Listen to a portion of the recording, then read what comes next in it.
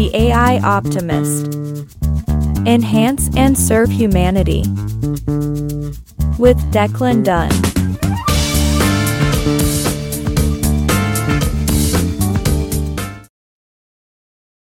Hey, this is Declan Dunn, and welcome to episode 2, an AI prep course that I'm presenting as part of my deal as an instructional designer. Is I want to teach you how to use AI simply. And one of the first key things that we're facing really is your mindset. How do you think about AI? It is clouding so many people's vision, which is why I'm at the AI Optimist trying to actually state a positive case against the possible negative case. And I can tell you, if you want something bad to happen, you can sort of project it into it. Doesn't mean you can't be afraid of AI, but what are you really scared of? So fear and AI respect really go hand in hand. And as we take off into AI, what input and help would a good co-pilot share with you? That's my question here with AI. And my statement is, let's enhance and serve humanity with whatever we do, starting with this pod. I want your feedback and see if what I'm sharing with you makes any sense at all. So as we begin, I want you to play a little game with me called the AI Mindset Game.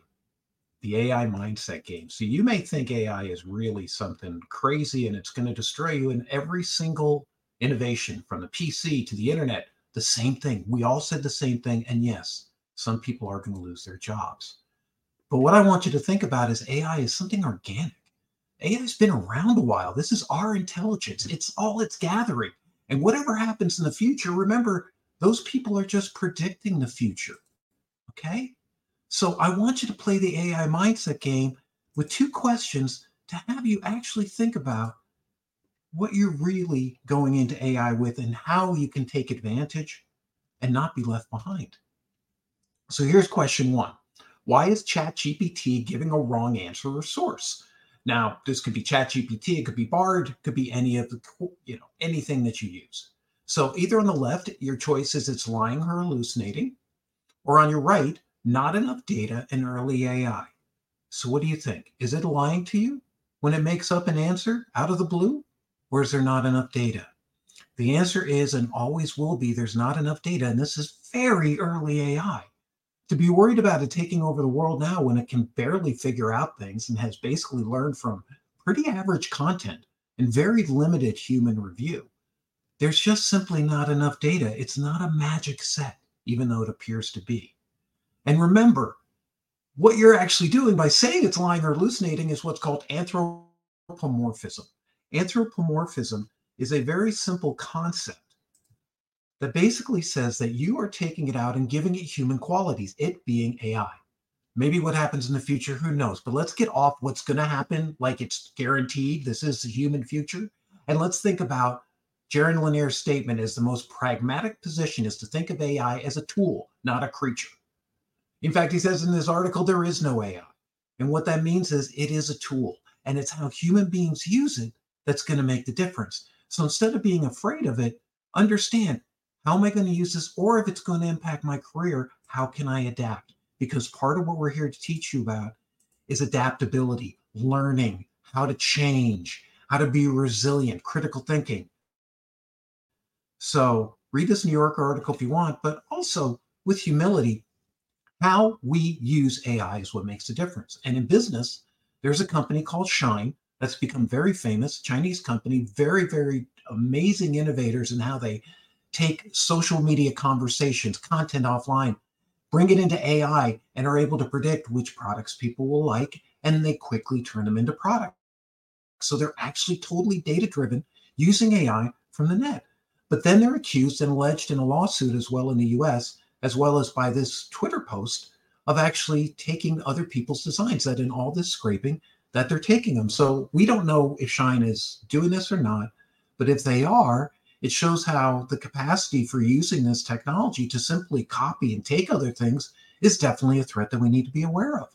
But on the other hand, if they're not, and they're simply using the voices of the customers, doing this without like really looking at them, just taking what they say on social media, the words, to create a customer profile, there's nothing wrong with that as long as it respects the privacy user and doesn't go into it because you're aggregating an audience.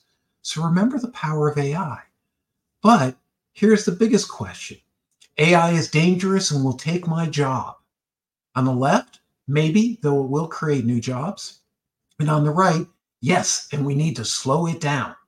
Now, this is obviously the common one. And as an optimist, I'm going to tell you the left. But the fact is, we don't know. And with deep humility, that things like the writer's strike in Hollywood and the actor's strike, where they're actually striking against actors going on set as a background actor and basically selling their image forever. So one pay, you can use me in a movie whenever, signed off, as many smaller actors are, or writers who are afraid of what ChatGPT and other automated things will do to their writing. And as they say here, ChatGPT doesn't have childhood trauma. That's one of my answers, is that I think is one of the key lock-ins that we have, is that it's not human. It's not. It doesn't have emotions. It doesn't have our creativity. There's such an underestimation of what humans can do. And maybe this technology could actually free us and empower some of the things that we do. I mean, it depends. You can look at AI as this face recognition, that it's over your face and they're going to take a look. And by the way, they're doing this in China, the US, and Europe, so it's not fake. All right. That's one point of view. Or you could look at it as, what can I do with this to augment the world, create a new thing, create a new point of view, have some fun. So as weird as that may sound, as altruistic, I want you to remember that it's really important that your fear doesn't stop you, because this change is happening. And whether I say it or someone else says it, the mindset of fear forces you to avoid it, makes up things about the future. And by the way, this is throughout the history, at least in the United States, the past 100 years, every technical innovation creates the same knee-jerk, it's all over, we're not having any more jobs, it's going to take us over, we're going to be eliminated. We have that fear. And I want to say we have to take this seriously with AI. It is amazing, but so many people save 30 to 40% in time and money taking advantage of it. And if you don't do that, you're not going to be able to really see what's going on and why people are doing these, all right? In a Pew Research interview, 18% were more excited than concerned. 82% were a little bit concerned or really concerned about AI. But let me talk to you and bring it down to you now. Because part of what I do as an instructional designer is say, hey, how can I teach somebody to approach this? And any student going into a class is going to have some problems with a subject like this, especially if they're going in with fear, thinking that they're going to lose something already before they really even understand what it can do for them, what it might be. So we use a 3-step process: dream, realize, and refine. And dream is an open-ended way to share your thoughts, be open without criticism or judgment. Realize is to take those and pare them down. What can we do in reality? And then refine. What 2 or 3 things can I do in the next 90 days to learn from AI? So the very first step to dream is really self-reflection. How can AI help you today?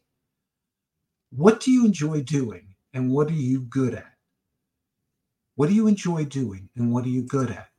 I know that sounds really obvious, but we need to know that, because some of these jobs will remove automation. Some will remove things that human beings do, like chatbots are removing a lot of customer support because they're quicker and the questions are predictable. That's arguable. But what do you do, not only that you're good at, but where do you feel the most productive?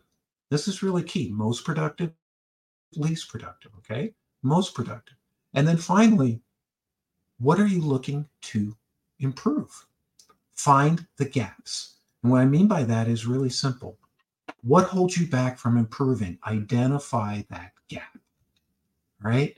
Then 2, realize. So now we've taken this and really said, not what can I do with AI? Can I write an article? Just sort of jumping in, which is why everybody sells you prompts like that's the only thing. You got to know what you're looking for. You got to know how to ask the right question. You got to do it without fear.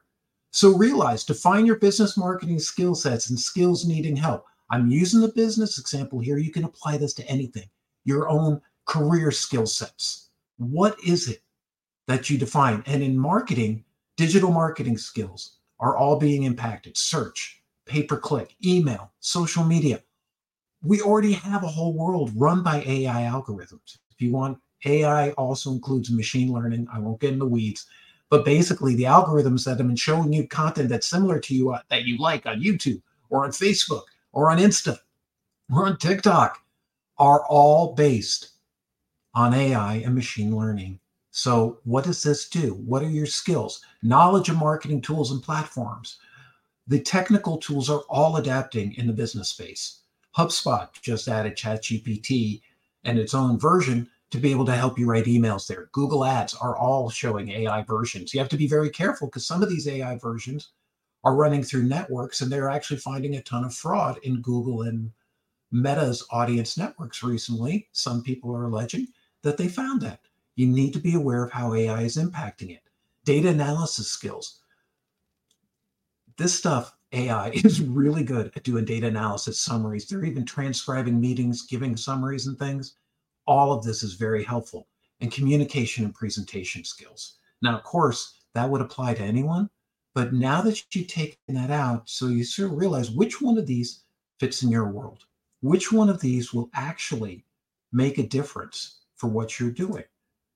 And so rate yourself on those skills from 1 to 10. Be honest and objective as possible. In fact, I like to ask people because sometimes you may have a skill you think you have, other times you may have lost it. And then ask for feedback and get their input on your skills. Now, what you're doing is actually saying, what can I do with AI? Where can it help me fill the gaps? And pick 2 or 3 things that you can use it for. Maybe it's creating images in Midjourney to help your social media like I do. Not a graphic designer, but it helps me get original art. Like this one, I call the AI dance. And I created this because I want to show the organic nature that AI comes out of our creativity, is putting all of our ideas together. And how can we play with it, enhance and serve? Make that the directive of AI, to enhance your life and serve you. And that's really where you get in the issues of control and other things we'll be describing in the research portion of this project. So the key for you is asking the right question. Ask understanding questions. What works best? What does not work? How and what questions? Ask that. The real key to getting the best out of generative AI and creating content is to ask it. And remember, AI is built on what others have done. And it's a very small sample, as big as it is. It's not getting all the great novels that are under copyright. There's a lot of issues there. So Gen AI is a smart copycat, and it's easy to sound like everyone else, which is why you need to take it, let it help you get past that block, that page that you're staring at, but make it your own. Put your own voice into it, because otherwise you're just a generic copy in your content of everything else, and that's really not serving you. And above all, focus on the customer, listen to them, and use AI to set you apart, not to copy others. You are going to be able to learn how the customer is doing things, how they are putting things into action, what they're doing. And you could apply this in education. What are students doing? Okay, maybe they're using this content to create like articles and essays. Maybe you could give them to get different opinions, do critical thinking, to use AI as a tutor, to use it to help, but not replace the teacher. What can it do to help teachers? So this is one of the key things with this lesson is not only get beyond fear, but really think about what you're doing with AI. Are you really scared about it? Or maybe AI is actually, maybe it's sort of like a sourdough starter. Do you know sourdough starter breads are hundreds of years old and grow and grow and grow based on time and experience? Just like this. You take this AI, you ask it a question, you've got to like roll the bread. You got to put your hands into it. You got to adapt that prompt. You got to get into discussions. But more importantly, what does it do for you? That's what I'm asking. What does AI do for you? So fear and AI respect means understanding you can't just project that this is some beast trying to kill you. The other thing is, how can you take advantage of it? And if it is coming for your job, wouldn't you want to know now how to improve it, how to find alternative jobs? That's part of what the AI Optimist is here to do, to explore through education, through research, and through providing a discussion where you and I can talk about it. Put your feedback in the comments if you have them. See this on YouTube. You can see it in the podcast. Obviously, you can't see it always in the podcast. Hopefully, I've described it to you.